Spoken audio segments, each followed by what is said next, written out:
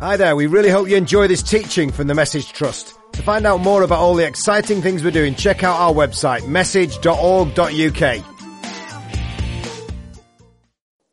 Some of you'll know that, lots of you know that for over 2 years now, I've been chugging through Isaiah, done over 50 talks, I think, on a Tuesday morning from the book of Isaiah. And we haven't been in there for a while, but we're not going to give up till we get to the end of this wonderful book. And so today we're up to Isaiah 51. And just sat there thinking, I hope this doesn't come over as a bit of a shouty Andy rant, because there's some quite hard things in Isaiah 51. And I want the Holy Spirit not to be, me pointing the finger at you, because when you point the finger at others, 5 fingers point back at you, don't they? And I want the Holy Spirit to be convicting us all. So let's just pray. 4 fingers point back at you, that's right. Yeah. I might be very embarrassed about my little finger, extra little finger. You've all humiliated me. Let's just pray. Oh God, we look to you, Lord. Thank you for your precious word. Thank you that it's sharper than any two-edged sword. And I pray as we look into your word this morning, it'll cut to the heart. You'll speak to us, change us, shape us. Please, Lord, even these few minutes as we humbly come to your Bible, will you change us? Amen. Isaiah 51 has one of the most exciting verses in the Bible, and there used to be a chorus we'd sing over and over again when I first got saved. But listen to this for a wonderful verse. Isaiah prophesying to 3 horizons. Isaiah 51 verse 11. The ransomed of the Lord will return. They will enter Zion with singing. Everlasting joy will crown their heads. Gladness and joy will overtake them. Sorrow and sighing will flee away. And Isaiah's prophesying to this people, to 3 horizons. He's speaking to a people who are living as slaves in exile, looking forward to a time when they'll be back in Jerusalem. This morning I was listening to something on telly. I was watching it on telly, and it was a wonderful story about a Muslim guy who, on his pilgrimage to Mecca for the Hajj, had a dream of Jesus and got saved. It was fantastic. And he said 80% of Muslims around that community are getting saved through dreams. The Lord's just breaking into the Muslim world. Many of the places where the missionaries aren't, the Holy Spirit is. And this guy is just a fantastic testimony. But once in a lifetime, Muslims will commit themselves to going to Mecca. For Jews, it was not once in a lifetime. It was 3 times a year they were encouraged to go on pilgrimage. The Feast of the Weeks, the Feast of the Tabernacles, and the Passover. And these weren't just, the Israelites knew how to party. So these were families, communities, singing worship songs, but eating and drinking and celebrating together.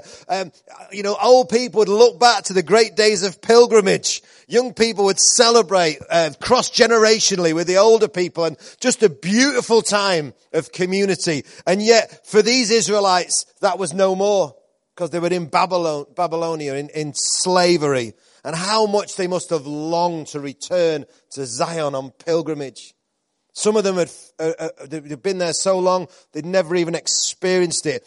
But Isaiah brings a kind of revival promise to this nation that seems to be in despair, that a day will come when the ransomed of the Lord will return to Zion with singing, and all this sorrow and mourning will flee away, and gladness and joy will overtake them. Do you like the sound of it? But he also promises prophesies to a second horizon. The horizon of heaven. Zion was always and is always in the scriptures a picture of heaven. And that day when sorrow and mourning will flee away for all eternity and be overtaken by gladness and joy. If you know Jesus, you're going to experience it. Those kids in Lostock School today who respond to the gospel, no matter what rubbish they go through in their life, there'll be a day when sorrow and mourning flee away and gladness and joy overtake them. There is sorrow and mourning in this life, but there is a day that we're looking forward to. A day we fix our eyes on when gladness and joy will overtake us for all eternity. Do you believe it? It's true, people. And I'm going to be there, not because I deserve to, because I've accepted Christ And he's promised me that, and he keeps his promises.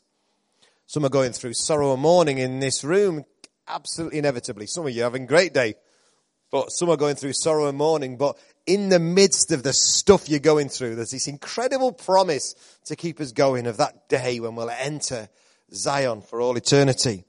But he's also prophesying to a third horizon, prophesying to God's people who even in Babylon, even in exile where things around them seem so dark, can experience more of his presence and power.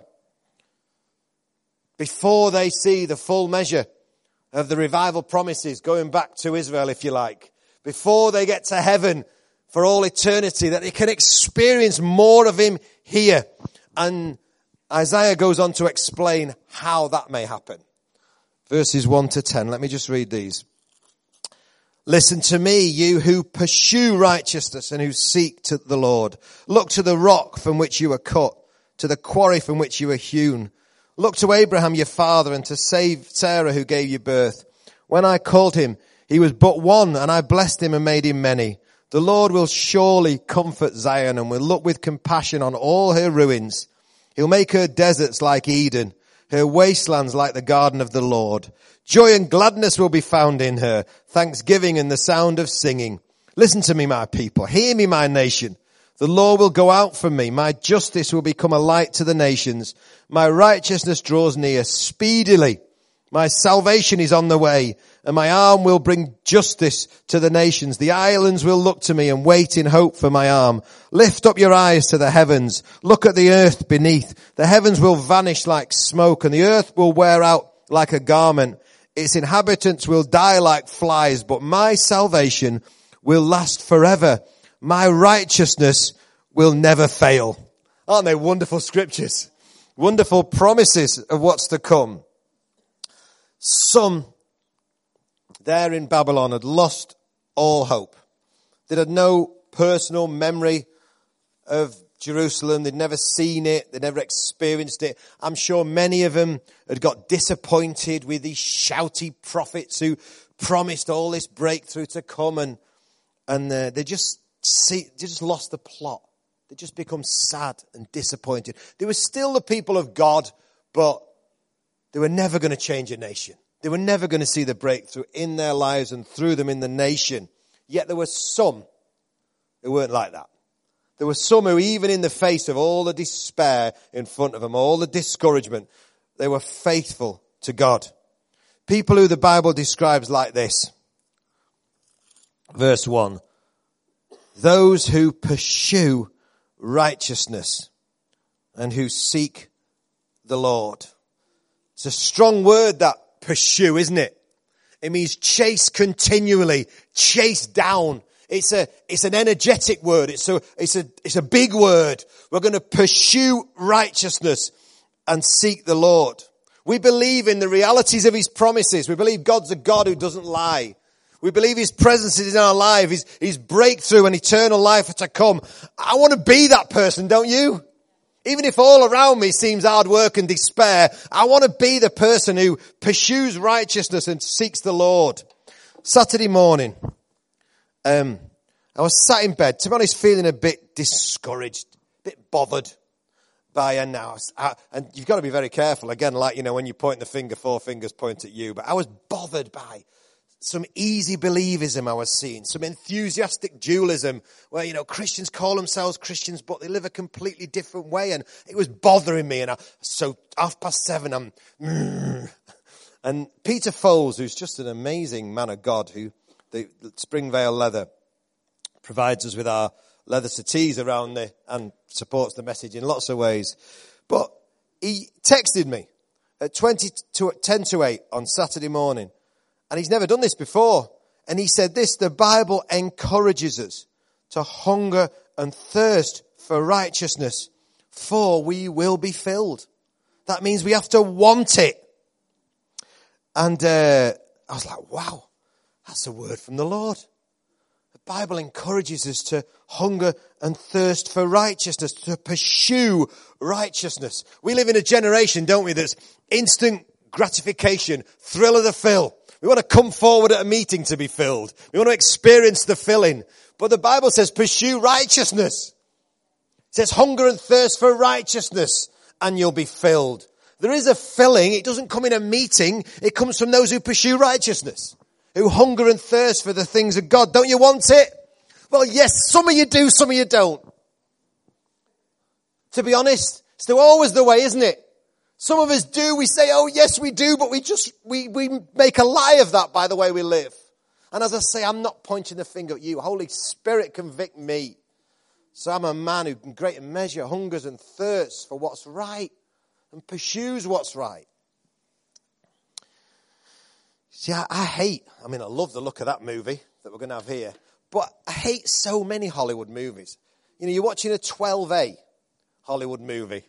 And the people get together. And on the same day they get together, almost always they have sex that night, don't they? Because that's the generation we live in. Thrill of the fill. Instant gratification. There's no waiting. There's no nurturing. There's none of that beautiful thing of being committed to one person in a married relationship for my whole life and discovering what sex is all about. We've just got to have this shallow little version of it. And God's got something so much bigger and better for us. Do you understand what I'm saying? Because we're immersed in the culture. We've got to be different people. We've got to be a people who pursue what's right. Because we want to see the Lord. Told you it'd be shouty.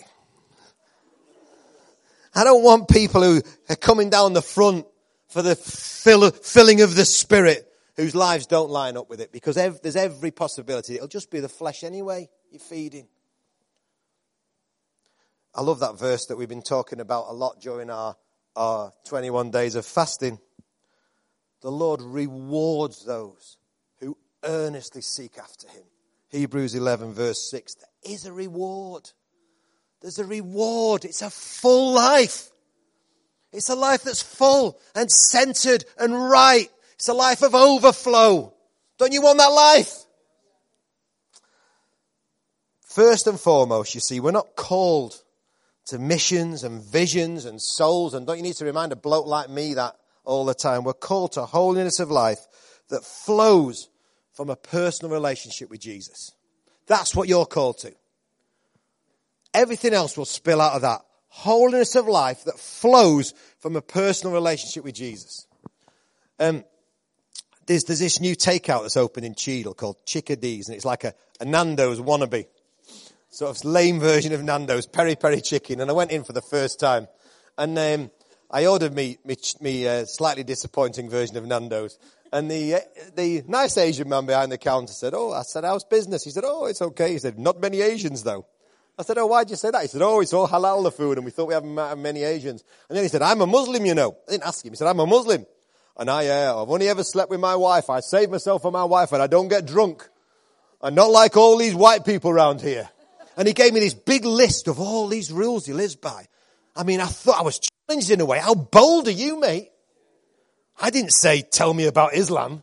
He just said, here's the way I live. I live a righteous life. And of course, he's believing by doing that he can earn his way to heaven. Well, praise God, we've not got to do that. Everything we do is in response. But the other extreme from that Muslim man who believes he's got to earn his way to heaven by all these rules, living by all these rules, is the easy believism. The cheap grace, as Bonhoeffer called it. And I feel like I want to say to you today, to the movement today, if you're struggling with sin today, deal with it. Pursue righteousness. Get in some accountable relationships. Repent of your sin. We cannot afford to have sin in the camp at a time like this that's not brought out into the open, that's not dealt with, not repented. I mean, clearly we all sin, but the thing that cripples a ministry like the Message is persistent, deliberate, unrepented sin. And honestly, if we believe we can reach 200,000 disciples and live with unconfessed, persistent sin, we're having a laugh. And I believe that's what God was saying to me on Saturday morning in bed, as I was tossing and turning and worrying about this generation, actually, not just Message Trust. Our missions team may be able to get hands in the air, but they'll never see repentant teenagers who themselves want to pursue righteousness and seek the Lord. I mean, Simon Sullivan's talk on whenever it was, Thursday, wasn't it? Was just so nails. We're all role models. Every one of us in this room, we're role models. We don't produce what we teach. We produce what we live. And if we want a flim-flam, easy-believing, satiated and sex generation, let's live like that. But if we want a set-apart, godly, full generation that's ready to change a nation, we better live like that, don't you think? We're all role models. I want role models who produce role models. I want to be a role model who produces role models. And I want, God help me. We just launched, you might know it, an evangelist group, just a bunch of 12 guys who want to press into God together, not just in terms of what gospel we preach. That is mighty important, because the right gospel tends to produce the right kind of disciples.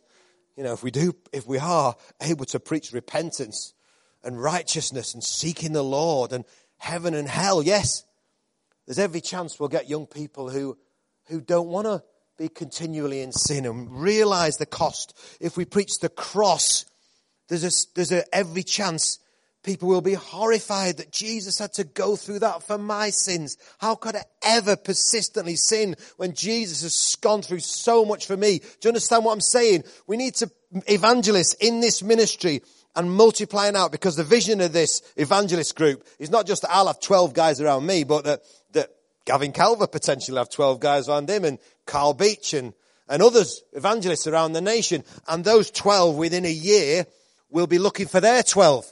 So my 12.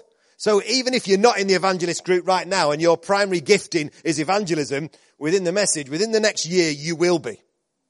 Because we're going to multiply this out here and around the nation. I don't know how that makes you feel. It makes me feel like if we can just pursue righteousness and seek the Lord, maybe we could reach 200,000 souls. Maybe we could see 200,000 disciples, not through our efforts. And yesterday, the freshest recruit is Chip Kendall. Chip K came in to see me yesterday, and he said, Andy, I'm desperate to get in the schools. Please, can I serve this mission? Please, can my band come in and do some of these schools missions? And can I be part of this evangelist group? I love that, don't you? Because you're seeing a guy, I know he's American, he doesn't sound holy, but he's the guy who's set apart for the gospel. And when I set up this little group, I thought, I want to talk about prayer. You know, first meeting, I want to talk about prayer. And I want to talk about, prayer being first and foremost. And I thought there's those great verses in 1 Timothy 2, which say, 1 Timothy 2 says this, I urge, first of all, that requests, prayers, intercessions, and thanksgiving may be made for everyone. And I was going to do this thing, evangelist, first of all. First of all, we've got to be praying people, haven't we?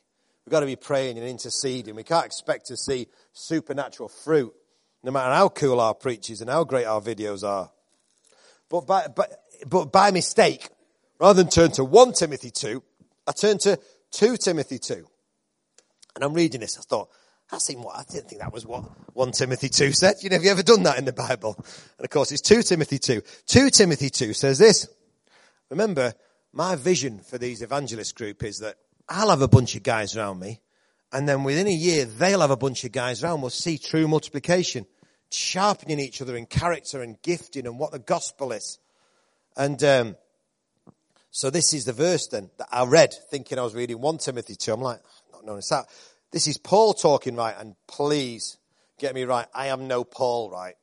So I'm not trying to compare myself to Paul. I'm just trying to say the exciting business of bringing on sons in the faith, who bring on grandsons in the faith, who multiply it out. Listen to this. This is Paul to Timothy. You then, my son, be strong in the grace that's in Christ Jesus.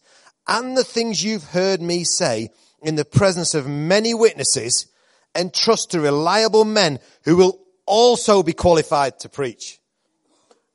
Did you hear that? The 3 generations. How on earth can one guy and a little bunch of disciples, how can they change the world? How can there be 2 billion followers of Christ? 2,000 years later? Because they entrusted it to faithful witnesses. They passed it on. Do you understand? We want faithful men who will pursue righteousness, seek the Lord, know what the gospel is, and put it lamp on a stand, stick it up there. So we receive a bunch of repentant, fired up, passionate, wacky young people who go out and change the nation. And listen to this, what Paul goes on to say to Timothy. Endure hardship like a good soldier of Christ Jesus. It's about time we started acting like soldiers. No one serving as a soldier gets involved in civilian affairs. He wants to please his commanding officer. Who's our commanding officer? Jesus. Who's our commanding officer? Jesus. He wants to please Jesus, our commanding officer. Similarly, if anyone competes as an athlete, he does not receive the victor's crown unless he competes according to the rules. We don't live by rules. We don't get to heaven through rules. I'm not like that Muslim guy. But if I don't obey the rules in this book, I can never be the fruitful, set apart. I might grind my way miserably to heaven. I'm never going to take many people with me. I'm never going to live the way God wanted me to. We're not going to see the revival in our generation. We can have all the promises, all the prophecies in the world, but we have to line up our lives with those prophecies. And the bigger the prophecies get, and man, they're getting big at the moment, aren't they? The Lord's spoken. The bigger lives we have to live in one sense to line up with them. Do you understand what I'm saying? We don't earn our way to salvation. It's just a response that, wow, God, that you would want a set apart movement called a message that pursues righteousness and seeks the Lord. We believe God's promised us great victories here on earth. We know he wins the ultimate battle once and for all. Can I say that again? We believe God's promised us great victories here on earth. We know he wins the ultimate battle once and for all. Isn't it time to start living like soldiers? Not getting involved in civilian affairs like everyone else does, but being set apart for this cause of Christ. Otherwise, we just haven't understood the cross. However, I do see people in this room, lots of you, who get the cross, who pursue righteousness, who get filled. It's a beautiful thing. And with it comes beautiful promises. I mean, you know the promises that are over the message, but look at these. Tell me these aren't for us. These special words. You know, our big promise over the message, as you know, is streams in the desert, rivers in the wasteland. And we have something called Eden, who the Lord has specifically promised. We're going to see a land inherited. The righteous of that cause is going to shine if we'll just line up our lives. Well, listen to this for a beautiful verse for people who listen. The Lord will surely comfort Zion, will look with compassion on her ruins. He'll make her deserts like Eden, her wastelands like the garden of the Lord.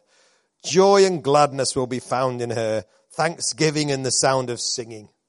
Don't you think that's a lovely promise from the Lord?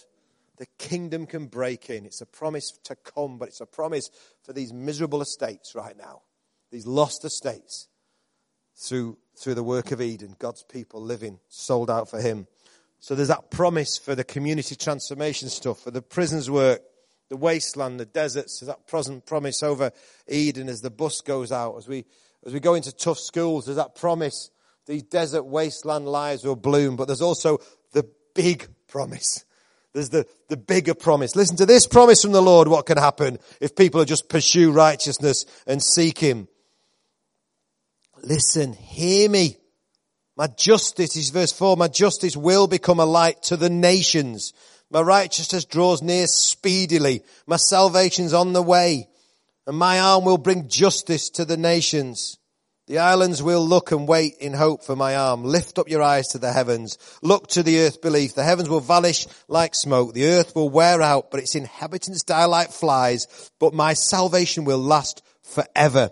My righteousness will never fail. Hear me, you who know what's right. You people who have my law in your hearts. Hear the Lord. And when we hear promises like that, we should just be like, do it, Lord. Do it swiftly, Lord. And that's what Isaiah says, isn't it? He finishes up by saying this little passage. Verse 9, awake, awake, clothe yourself with strength, O arm of the Lord, awake as in the days of old. Do you want that? Do you want to see a move of the Spirit in our generation like we've seen in this nation in the past and nations around the world are seeing? Do you want to see the Lord awake and move? And do you want to see the arm of the Lord released that brings joy and comfort, brings eternal life, brings breakthrough, things change, the kingdom coming? Do you want to see that? Well, you know what the Lord's saying. The Lord's saying if you do, pursue righteousness, get filled, seek him. Thanks for listening. Don't forget to check out message.org.uk to find out how you can support or even get involved with one of our teams.